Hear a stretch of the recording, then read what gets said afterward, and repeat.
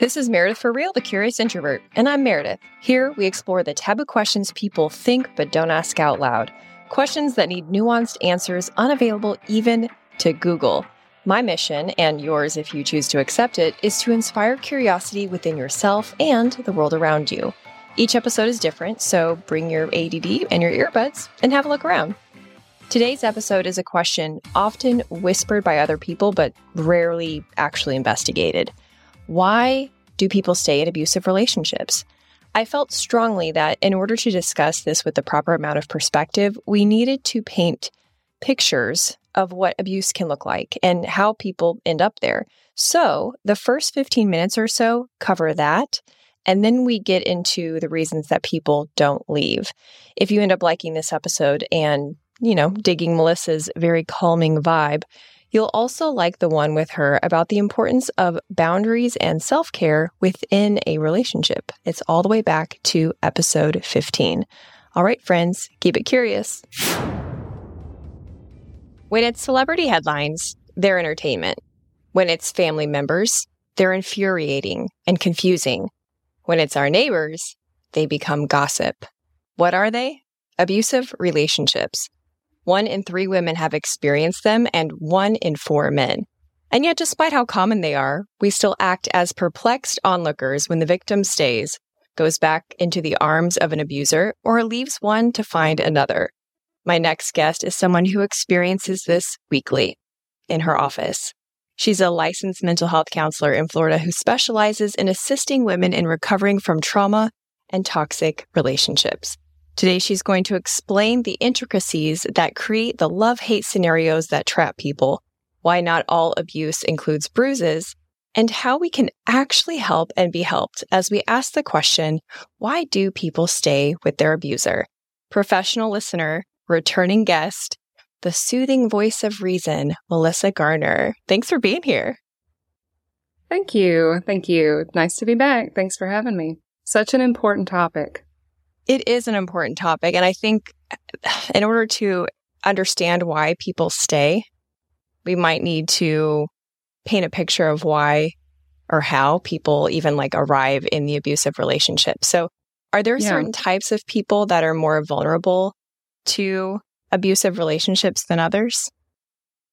For sure, I would say so, and that I want to make sure that it's clear it's by no fault of their own. These qualities also make up a very lovely relationship if matched with the right person. But I will say that abusers do look for people that are easier to control in a sense.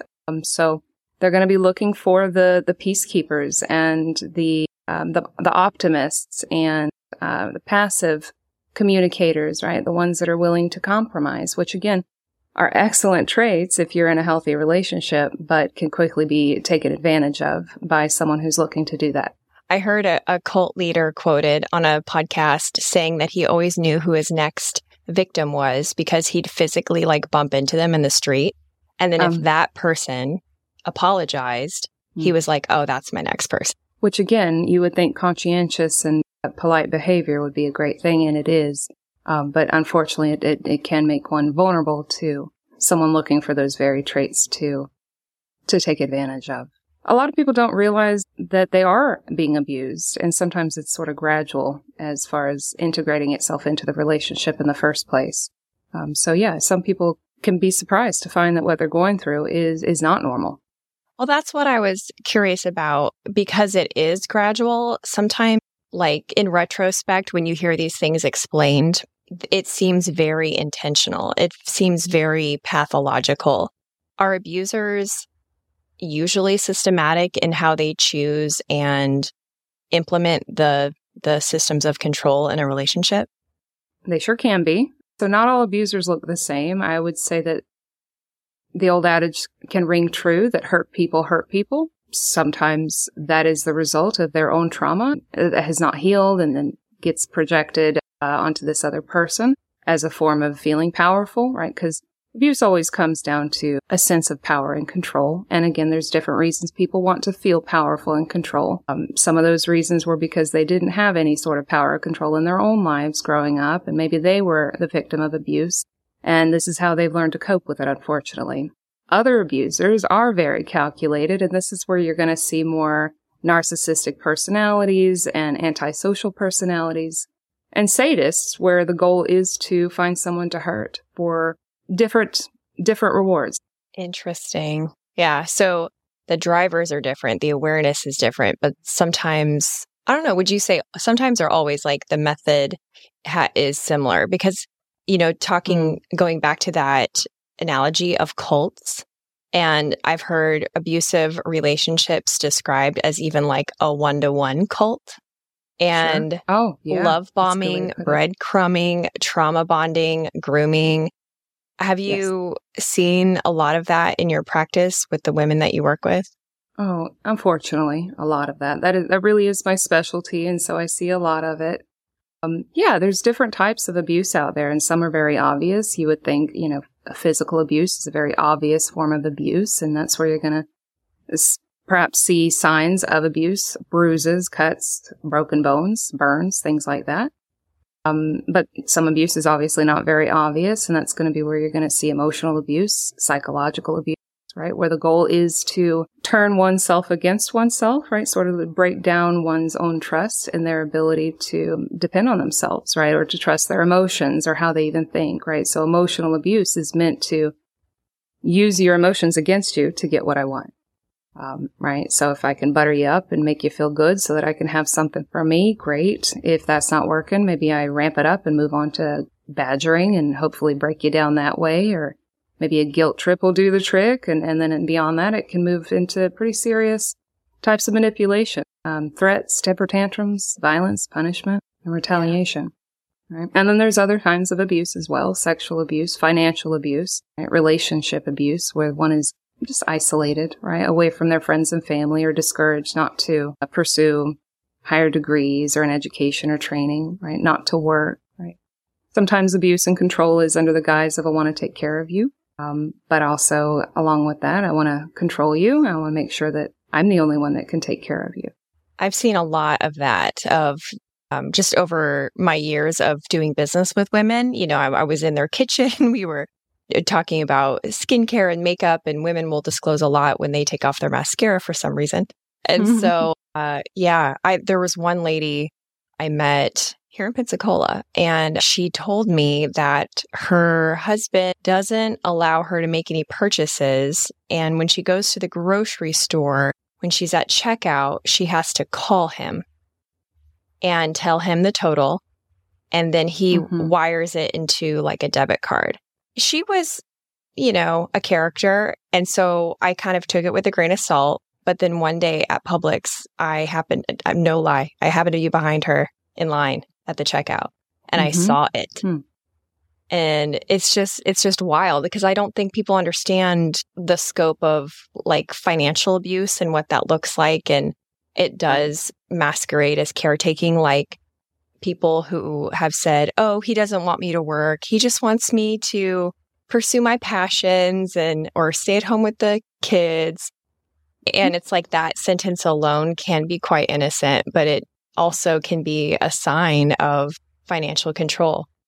Yes. And a big giveaway would be as if this person wants to go do something to better themselves, right? So nothing wrong with wanting to stay home with the kids and take care of things or be taken care of. It would just matter, of course, at what cost, right? So if I'm going to be taken care of, does that mean I have to put up with a lot of abuse? And so if that's the case, then it's obviously not a deal. So again, the telltale sign of whether this is a controlling and abusive situation is if the individual who wants to pursue their individual freedoms is somehow criticized, ridiculed, or prevented in some way from doing that very thing, then we've got a problem, right? Because we don't want to necessarily blame anybody for wanting to be extra generous. But again, both parties would need to be on board with that, and not just one calling the shots. Yeah, there's a lot of subtleties in the dynamics of abusive relationships. I'm glad that you explained the financial abuse more, because it's one that I think doesn't get talked about a lot. But can you kind of explain or define what emotional abuse is? because it's one that can be extremely damaging. As you said earlier, it's like you don't even trust yourself anymore because your judgment has been outsourced for so long that you have, just learned to depend on this other person for all of your thoughts, for your critical thinking. And in an abusive relationship, that is systematically done, right? You can't trust yourself. You have to trust me. So again, whether that's overtly said or implied through actions over time, the message is clear that the abuser knows best and they should be in control. The result would be ultimately walking on eggshells, right? Because emotional abuse, it can be screaming, yelling, calling names, ridiculing, constantly criticizing, right? We got to be open to feedback, but this would be constant criticism. Everything you do is wrong. And then we can get into threats and isolation and right. So emotional abuse is meant to attack a person's trust in themselves, their self-esteem. And again, that it eventually is effective. So I think a lot of people try to not let it get to them. That's sometimes a little barrier, right? I'm not going to let it get to me, or I don't let it bother me, or it doesn't hurt anymore, which of course, right? When something that's meant to be painful doesn't hurt anymore, it doesn't mean it's not causing harm. It just means that we might be numb to it. So emotional abuse is a very sneaky type of abuse, but has incredible and profound effects on a person's self-esteem and their ability to trust themselves, which is, of course, very difficult when it comes to deciding what to do about the relationship itself. Right? The gaslighting becomes their own language. I can't really trust myself. I'm too sensitive, right?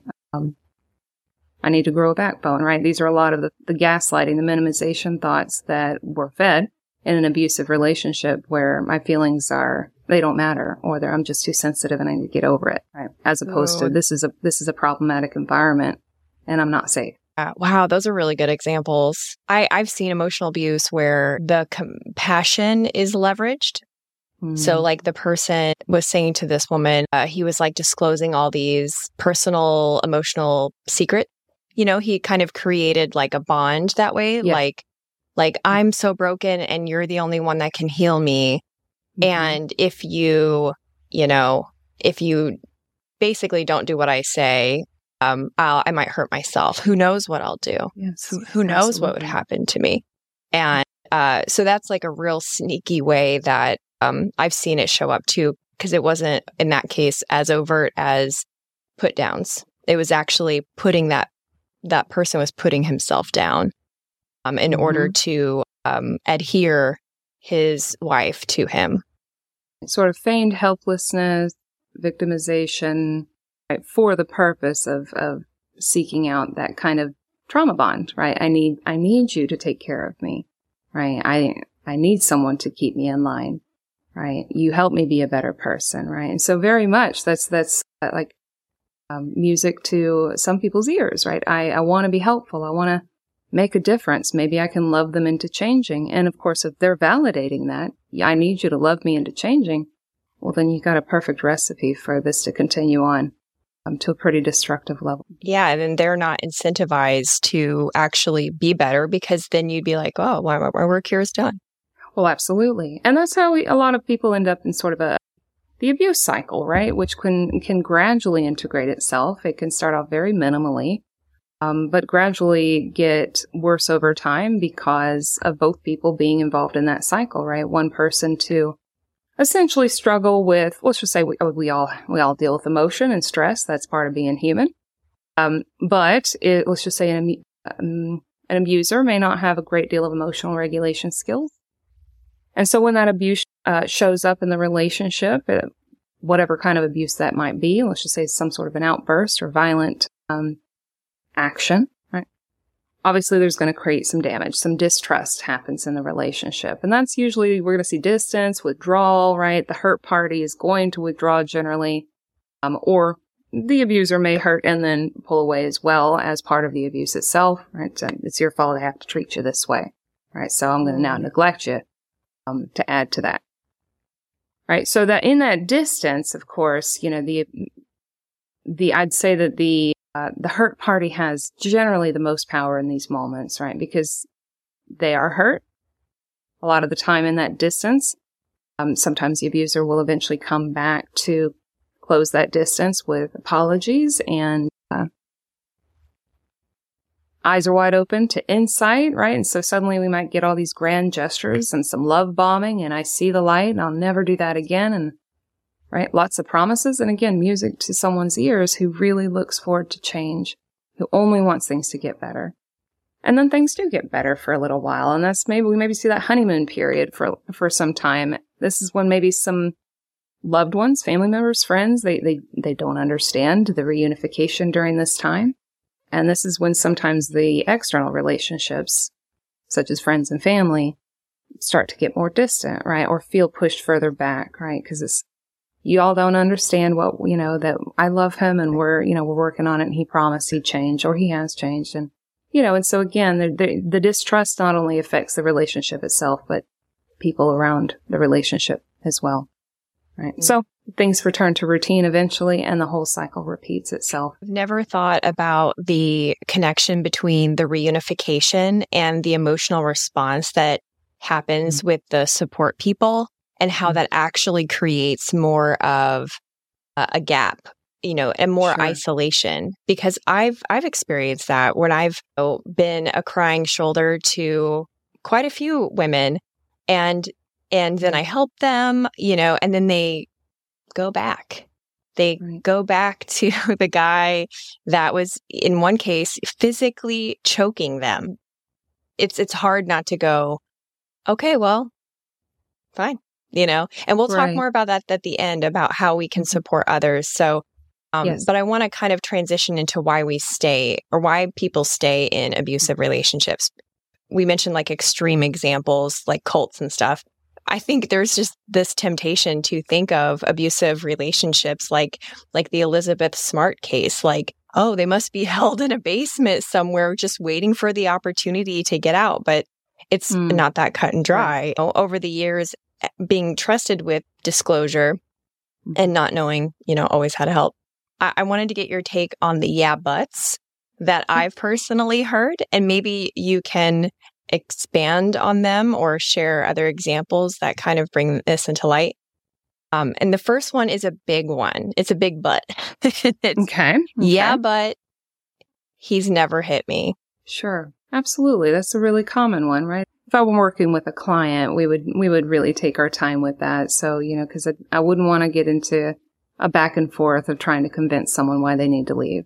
Right, because that's a quick way to lose that person's attention pretty quickly. When it comes down to it, even if you're not being hit, over the years, the women that I've spoken to, the people that I've worked with, oftentimes refer to the emotional impact of the abuse as worse, in some cases, than the physical. I can't speak for everybody, of course, in that sense, but again, a bruise generally heals a lot faster than the self-esteem. So I would say that an emotionally abusive relationship is just as detrimental as a physical one. And really, you can't have one without the other. Even emotional abuse takes a physical toll on a person's body. Another yeah, but I've heard is, yeah, but we're married, so it's not rape. Mm-hmm. Right. So rape is unwanted sex, right? It's sex against one's consent. Whether you're awake or asleep, or whether you are married or not in a relationship. Sexual abuse is any unwanted touch, right? Even if one has changed their mind, even if one is married, right? So everyone has the right to say no, and everyone has the right to what happens to their body, even in marriage. But yes, that's true. Yeah, but if I tell someone, it'll ruin his life. I would just speak to the fact that that's part of the abuse cycle itself, is sort of the protecting the abuser of the negative consequences of their abusive behavior. I would encourage people to let the pieces fall where they may, that the abuser will deal with the consequences of their own behavior, and that by speaking up or reporting it, that the person is taking care of themselves.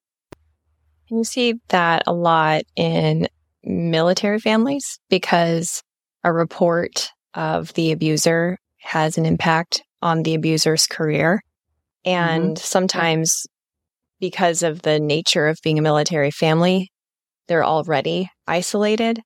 And so that can create an added fear component of some practical fears. So let's kind of unpack those reasons, because I think we're kind of getting into that neighborhood of the categories that you want to share: emotional, cultural, and practical. So yes. Do you want to start with practical, since we're kind of on that topic anyway? And so the practical reasons that people may not leave an abusive relationship, or it may be difficult to leave one, is just like you said, that perhaps reporting a spouse may result in that spouse's employment being affected, which then affects the household income, which then affects perhaps the kids, the pets, the people involved in the home.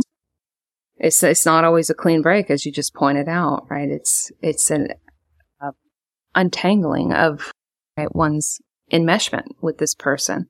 So practical reasons can include lack of resources, right? That if you're leaving the abuser and they were the only source of support, such as finances, emotional support, companionship, right? Shelter. That's a big ask to go find those things for oneself when you're already in a state of emotional turmoil.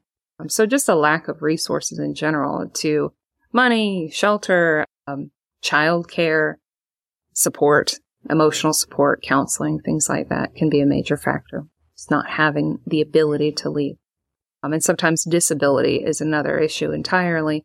Not just difficulty leaving, but the inability to. Say somebody who has a physical or mental disability puts them even more in a vulnerable position to be taken advantage of. So obviously that makes it more difficult to leave. Practical reasons would also include just the logistics, right? So what does that mean as far as where am I going to go? If do there need to be any legal proceedings, right? Does this mean some sort of a divorce or a legal separation? Where are the kids going to go if there's kids involved, pets? So it can be an overwhelming process to even think about. So that's why I say, when working with someone or talking with anyone who's in an abusive relationship, one of the best things you can do is help them listen to themselves, ask questions, let them speak, let them hear themselves. Because that is so important, because they haven't been in touch with themselves probably in a while. Yeah, that's major. I never thought of that. Just to let them speak freely, like give them a space to process their thoughts out loud. I once met a woman who had some sort of mark on her. I forget what it was, but I asked about it. And she straight up told me that her man abused her. And I was like, and it was within the first 10 minutes of meeting, right? Like I was thinking, oh, this will be a funny story. This will be a good icebreaker after we shook hands and we're literally like, nice to meet you. And we were in a private space and she must have just felt some kind of way. And she admitted after that, after she said, oh yeah, well, my man, I forget how she worded it, but basically beats me. And I said, oh, okay. Something to the effect of, well, why don't you get on out of there?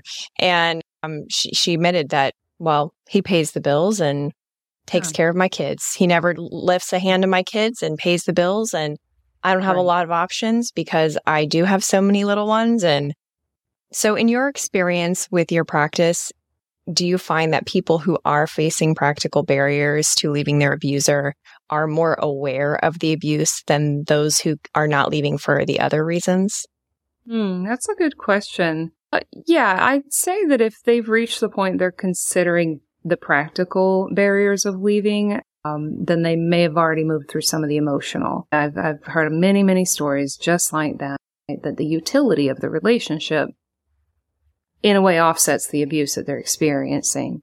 And to them, it's worth it to sort of sacrifice themselves for the stability of perhaps their children or the family dynamic. Yeah. Or I think that perfectly illustrates the cross-section of psychological and physical abuse, because if you recognize the abuse and yet still accept it from a psychological standpoint, that, as you said, the utility of it, the payoff, then you are, right where that abuser needs you to be for their own, benefit.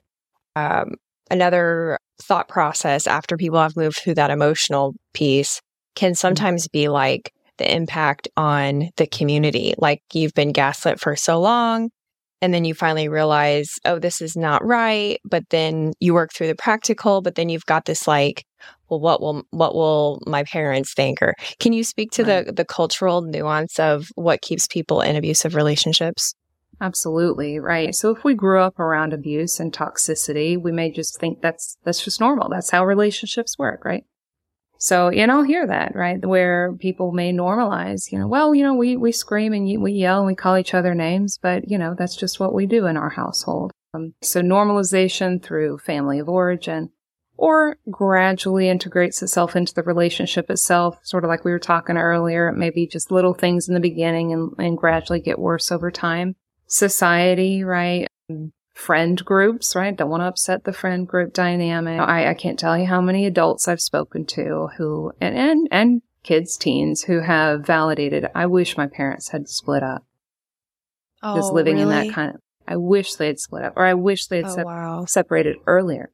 Because of course, leaving and having parents who are separated, it has its effect for sure. It's a challenge. It's not the ideal scenario. But staying in an abusive environment and relationship has extremely detrimental effects. So it's not necessarily better for the children just to stay in an abusive environment and relationship. In some ways, it can be more detrimental. I'm so glad that you brought that up, because I know your specialty is working with women. And so I we're speaking from the vantage point of what you're best at. But I just want to speak really quickly to my male listeners, because I feel like there is a double standard in our society of what women will tolerate in a relationship, or in what they are encouraged to tolerate or not tolerate, and what men are. And I just want the men out there to know that it is not cute when she is crazy. It's not part of her sexiness. It's not okay that she puts a tracker on your phone or calls you a bunch of times or is checking all your, stuff or keying your car.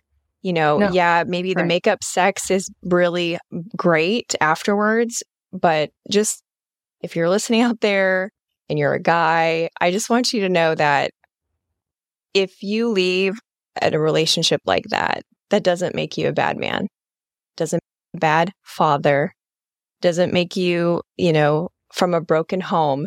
It makes you breaking the spell of future generations thinking that's okay. So I just wanted to put that out there. That is a really good point. And I agree, right? We think about abusive relationships, and I think a lot of us conjure the image that comes to mind is the male is the abuser of the women. And it absolutely goes both ways, right? And so, yeah, absolutely. The control tactics are similar. Like you mentioned, several: tracking, stalking, demanding, right? Checking on everything you're doing, right? It's not okay. So a healthy relationship. If you don't get your way, like just bursting out into tears instead of having a normal adult conversation, just, going into a fit of sobbing can be very manipulative. And I think that there's a lot of, men out there that just put their identity into fatherhood and being a husband. Like, who am I if I'm not this? Sure. And that kind of is an example of the end psychological consequence of this chronic state of walking on eggshells and, crisis in the home. Right. Because sometimes you end up with sort of the abuser and then the passive one, and either gender can be, right? So, and then sometimes you end up with two that use hurt to get their point across. Yeah.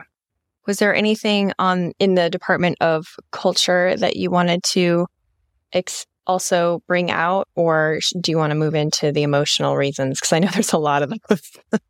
A lot to say about emotional reasons. Yeah, I think we covered cultural. I think a big one can also include, of course, spiritual beliefs, religion beliefs. So where essentially everybody else is telling you that you have to stay regardless of what the abuse is, for whatever reason they think is important. I think one more thing that can cycle into cultural, which sort of segues into the emotional side of it, is the sort of sunk cost fallacy, right? Like, I've come this far. How could I turn back now, or how could I leave now? We've gone through so much together. And that's, again, I'm going to speak some to the trauma bond, right? We've been through so many traumas together. That must mean something about us, right? And so that can almost cause a person to want to double down on the loyalty to an abusive relationship just because of everything they have come through together. Wow. That's major. Do you see that as a reason that people end up marrying their abuser? Like, they've dated for a long time, then they get married, and even though, this is your chance to, exit, they instead lean into it because they've come this far. I could definitely see that in like a religious community.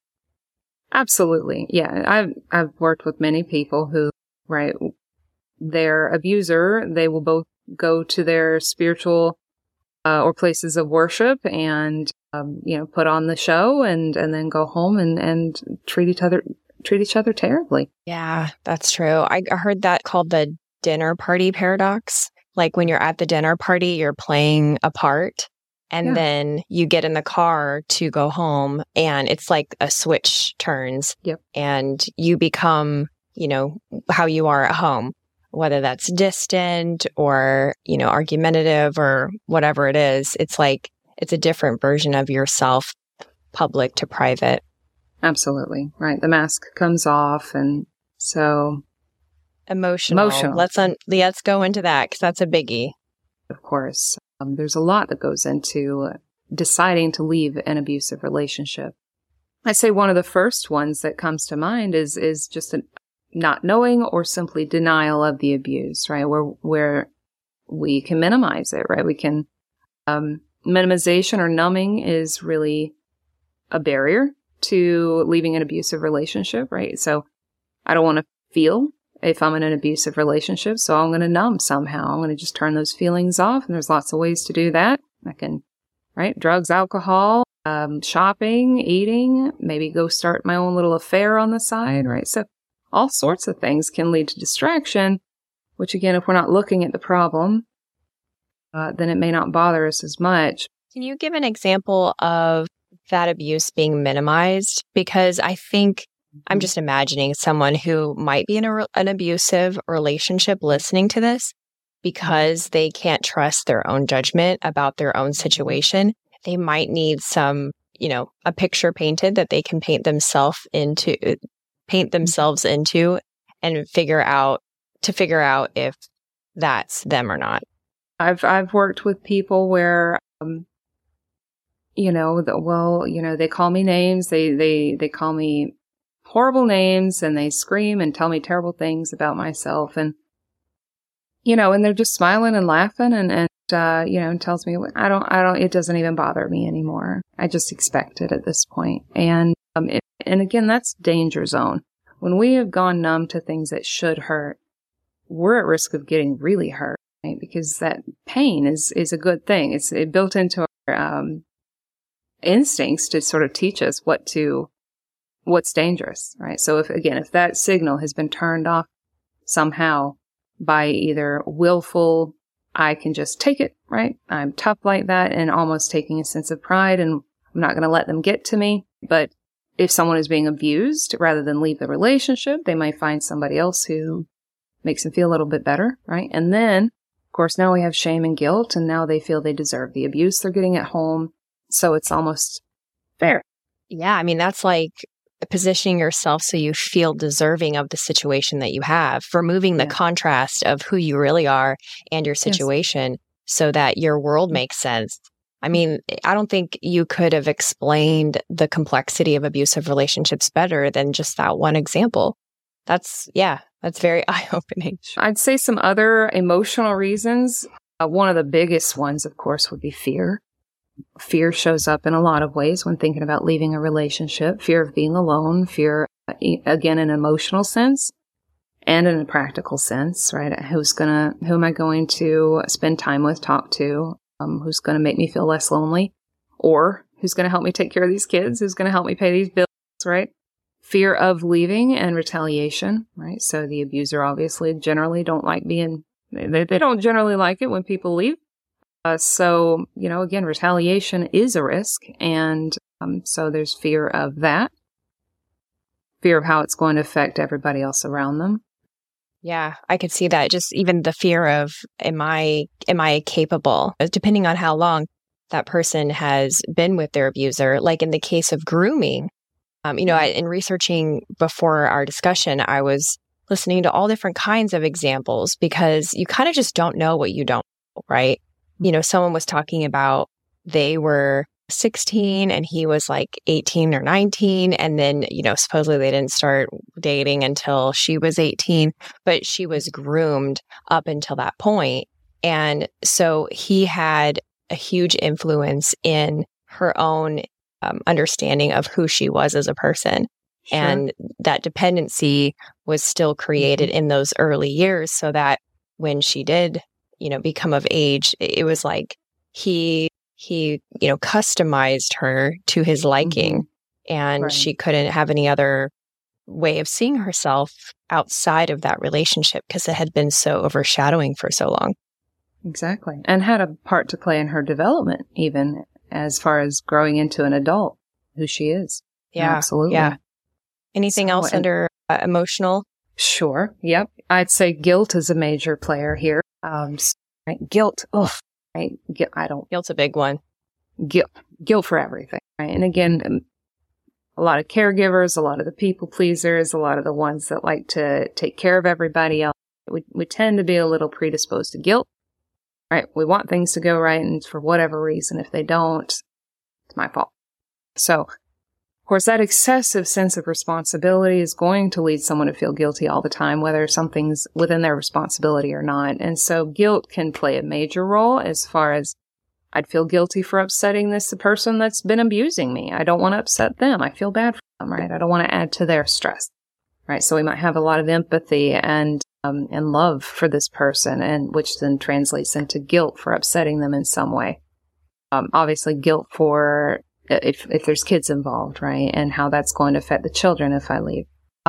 So guilt's a really big one. And that ties into shame as well, right? So guilt, I don't want to do anything wrong or upset anybody, and then shame is really a characterization of oneself. Like, I'm a bad person. I'm a failure in some way, right? Or I should have left sooner. I didn't. So this is my lot in life now, right? I've missed the boat. Right? So there could be a lot of shame and embarrassment, right? Or we've split up, right? And then going from that picture perfect family, right, of the, what did you call it? The dinner? The dinner party paradox. The dinner party paradox, right? To go from this picture perfect to suddenly, I'm leaving this person, right? There's a lot of it, a lot to fill in there, right? And so, and I know that a person leaving a relationship is going to feel a lot of pressure to explain this to everybody, and a great deal of fear of not being understood by the people around them. That, what do you mean? I thought things were perfect. Yeah. Or worse, oh, you didn't see that coming? Didn't you see the red flags?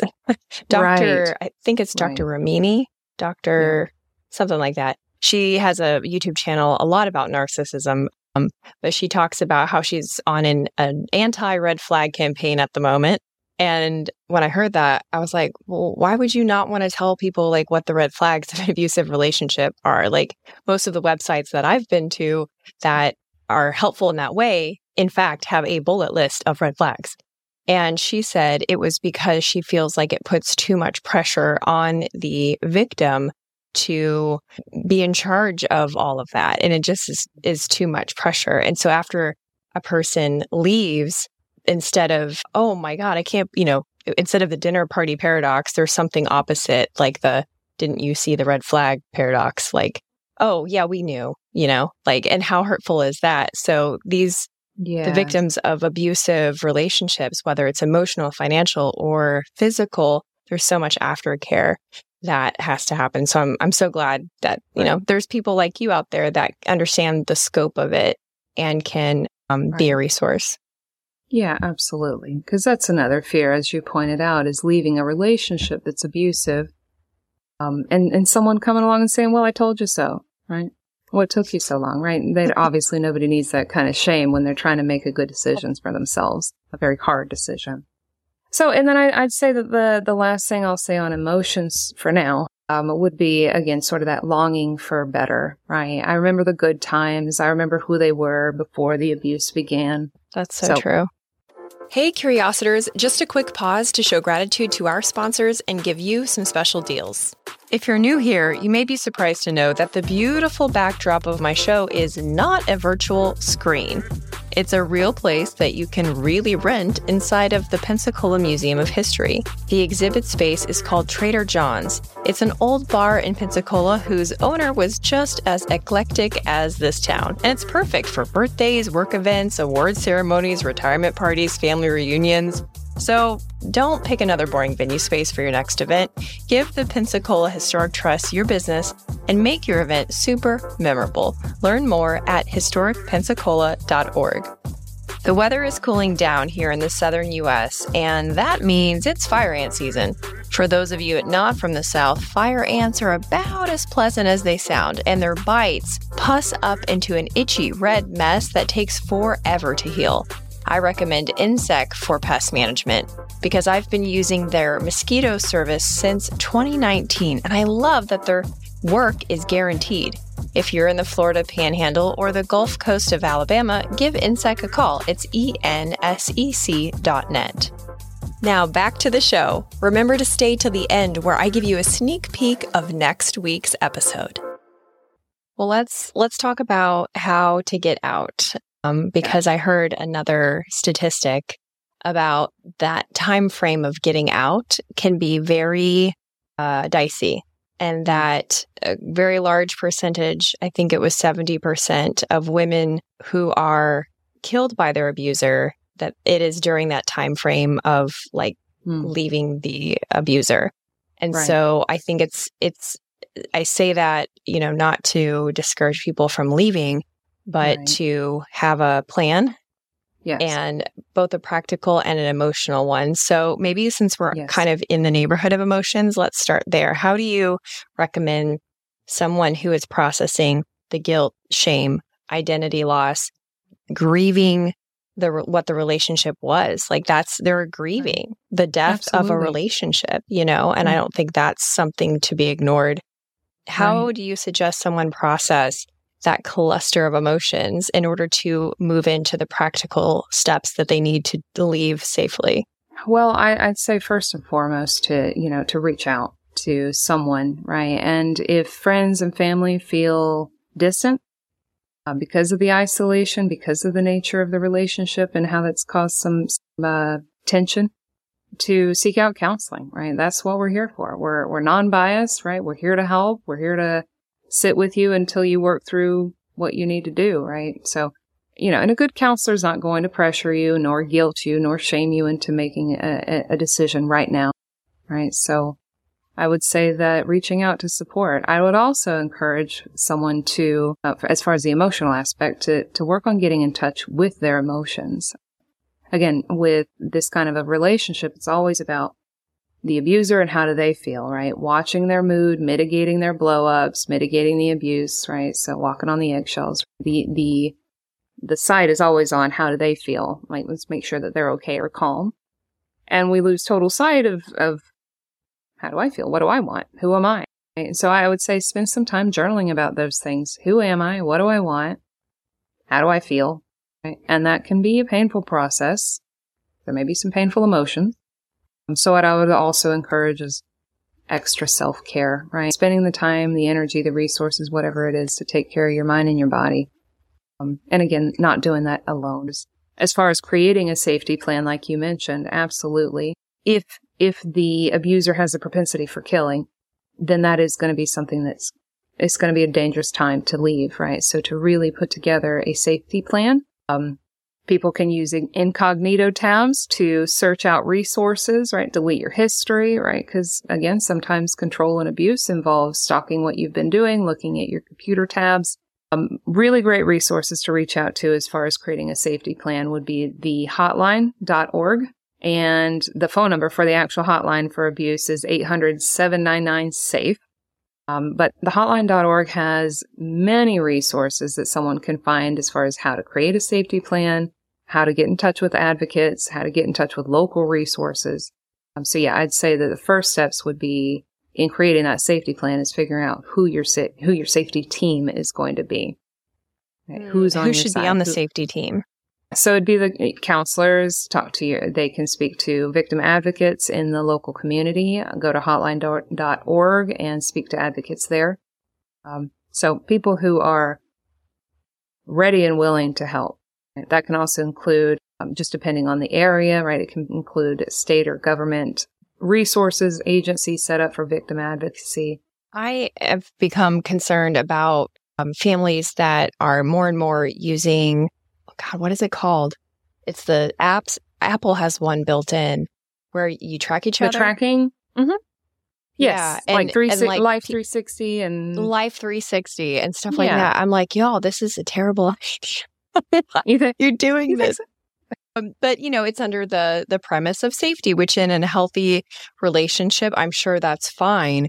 Yes. But, how can somebody who is in an abusive situation kind of mitigate these tracking devices? If you shut it off, they literally get a notification. And sometimes these tracking apps have been downloaded without the person's knowledge, or there's a literal, this is old. This was like 10 years ago that one of the local organizations in Pensacola was telling me that sometimes there are literal trackers physically magnetized underneath the vehicle of the person that they're being stalked by. Right. So they had like a service where you could bring your car to them and then they would search it and they would search your phone. But not everyone has that. So how are they supposed to reduce how much they're being watched without alerting their abuser and potentially escalating the abuse? Right. That is the scary part. As far as tracking and things like that, one wouldn't know, right, if they're being tracked secretly. So I would probably encourage them as, and again, this is all going to sound super easy and simple, which I realize it's not so simple or easy to some people. But, right, survival is tough. And so, to do whatever you can, right? Whether that's borrow somebody else's phone, if you can get out of the home, to go to the library, use their computer, drive straight to the police department and ask what kind of services they can offer. So yeah, if you feel that your stuff, your phone, your car is being tracked, to see what you can do to borrow somebody else's or get in touch with someone else. Or take yourself to a safe space. Yeah. Financially, how should they be prepared? Because we talked about financial abuse, which is a major system of control. If that person is restricting your access to funds, certainly you can't pay for counseling or put gas in your car or do anything. You are forced to interact with that person in order to survive in a modern world. Yeah, as much as possible to begin putting money away if you have any access to money, to start putting that away. And where should they put it? Because I interviewed one lady that put it in a box of oat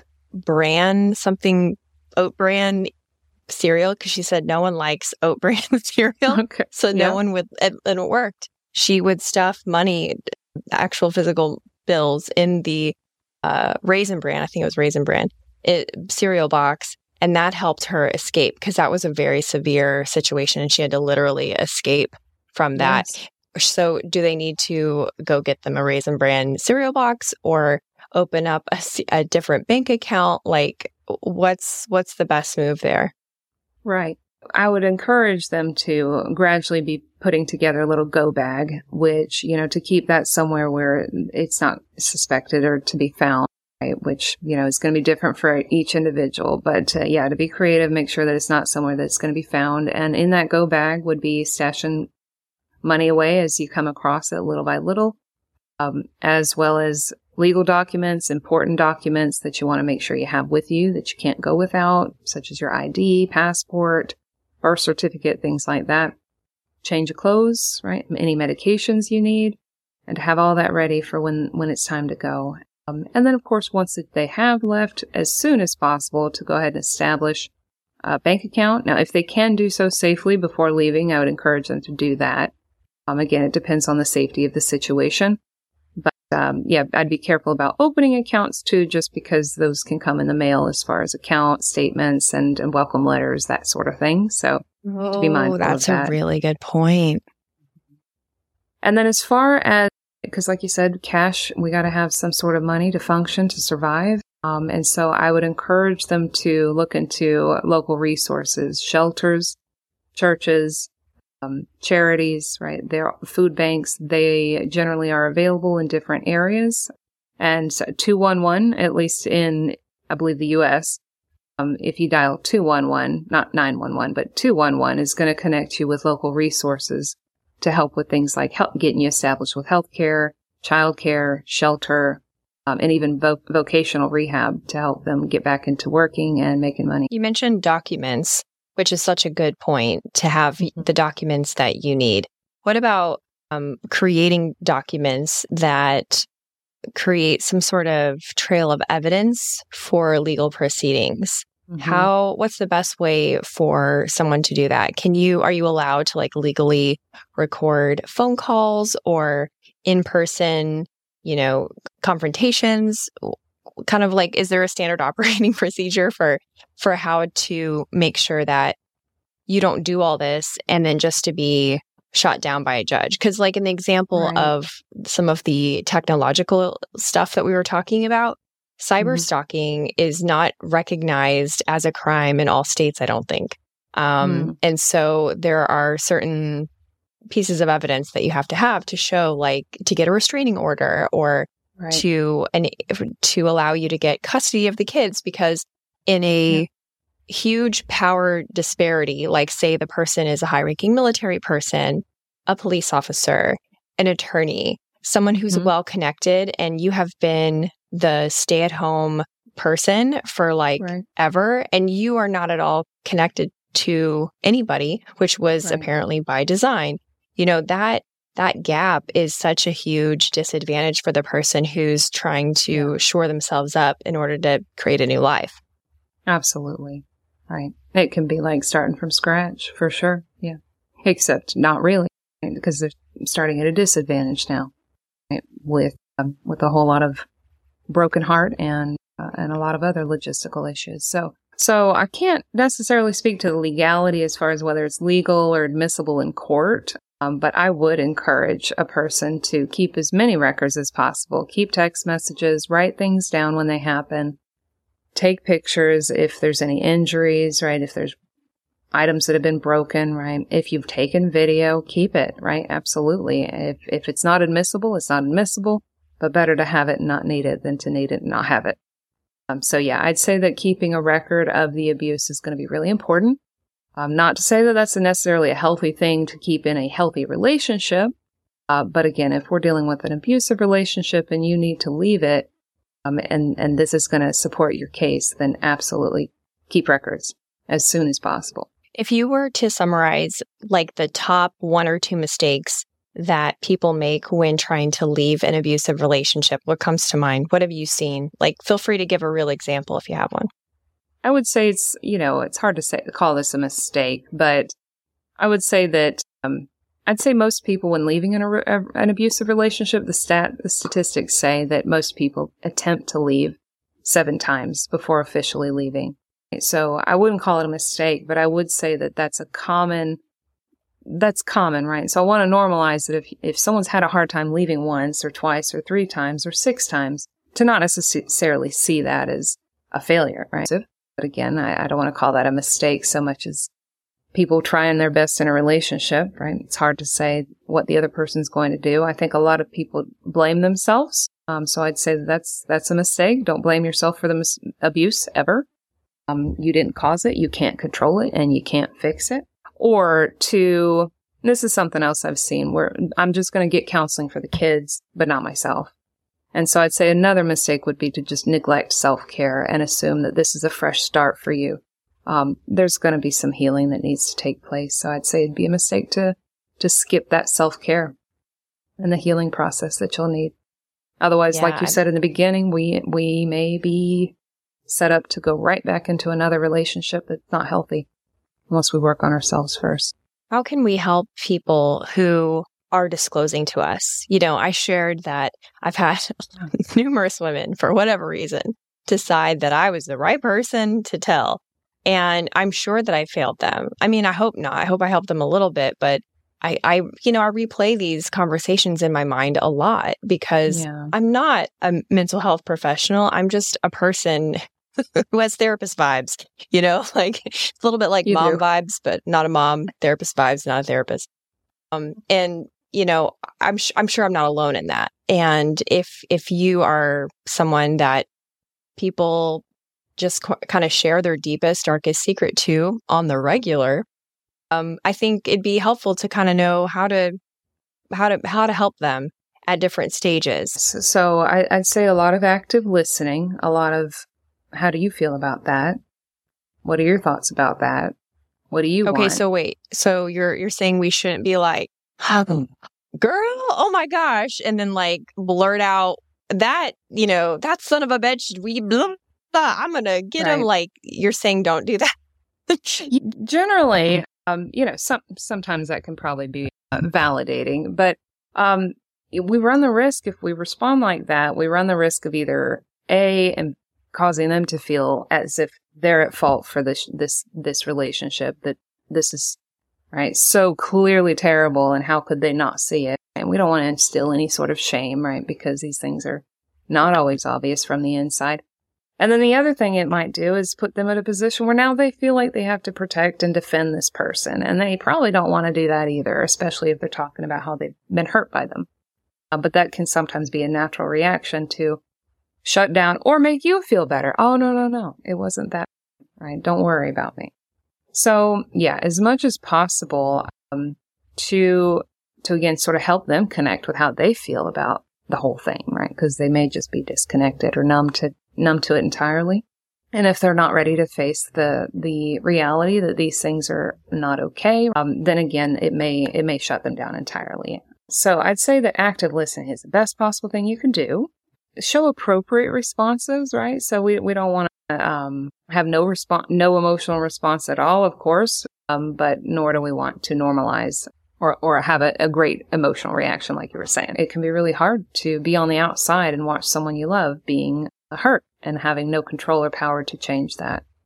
Yeah. Of course, you want to reach in and wrap them up, but can't make that decision. Because time moves in like slow motion for those family members, because you're looking, or those friends, because you're looking in going, oh God, if we could just remove this poisonous person out of the picture, we would all be better.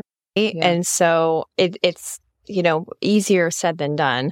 So if somebody does have a friend or a family member who is clearly abusing, is the only course of action to be an empathetic listener, or is there other things that they can do in order to kind of help that person realize, hey, there are better options out there? Yes. So active listening is a big one. I would encourage them to go to counseling. If I was meeting somebody, I would encourage them to talk to somebody, right? So again, which is also going to help them talk and hear themselves. I would avoid ultimatums, of course, that it's them or me, right? It's them or our friendship, or it's them or we're never going to talk again.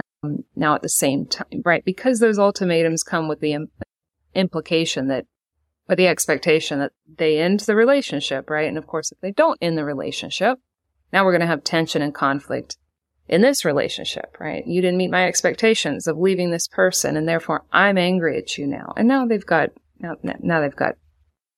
their abuser and now their best buddy or whoever angry at them for being in this terrible situation. So we want to avoid punishing. We want to avoid shaming. Now, at the same time, I will say for people on the outside, it's natural to feel angry and it's natural to feel hurt and helpless. It's okay to take steps back from time to time too, not as an ultimatum and in a sense of trying to get them to make a decision, but to step back as your own sense of self-care and boundaries, right? To recognize, you know what? This is not something I have control over. It's ultimately not my call whether this person stays or leaves this relationship. There's only so much I can listen to as far as the abuse, right? Do you think, that it would be appropriate or I don't know, subtle enough if like you had a friend or family member in an abusive relationship to listen to a podcast and you're like, oh God, this would really help them. And maybe it's not overt. Maybe it's like a podcast about somebody's story. Like it's a true crime podcast or something.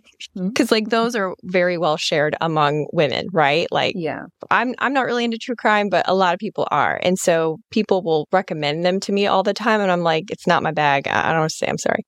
But because that is normal in our society now, and because podcast listening, unless somebody has an invisible tracker of all your movement on your phone, podcast listening is anonymous, right? Like Google doesn't have a great rep, Spotify doesn't, but those other apps, they do.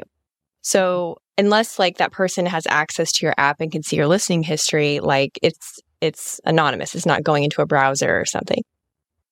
So like, would that push them away, or do you think that might help because it's an outside story coming in that person can kind of relate to in a scary way and go, oh my God, this is opening my eyes? Or am I just in fantasy land that podcast will save the world? Well, let's hope. Nothing wrong with reaching for the stars.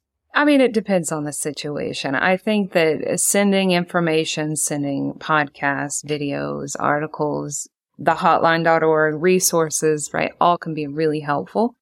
You just want to sort of also keep in mind the rapport, right? So are we bombarding them and putting a ton of pressure to make a decision right now? Too much pressure, we can sometimes push them right into the arms of the abuser even further. Before we share our final resources and wrap up, is there any other thoughts that you want to get out there? I would encourage whoever's dealing with an abusive relationship to start paying attention to themselves, right? And there's nothing selfish about self-care, right? There's selfless, there's selfish, and then there's self-care, right? Where if I'm selfless, I don't matter. And if I'm selfish, nobody else matters, just me. But in self-care, everyone matters, right? And I am responsible for me, and I'm not responsible for anybody else.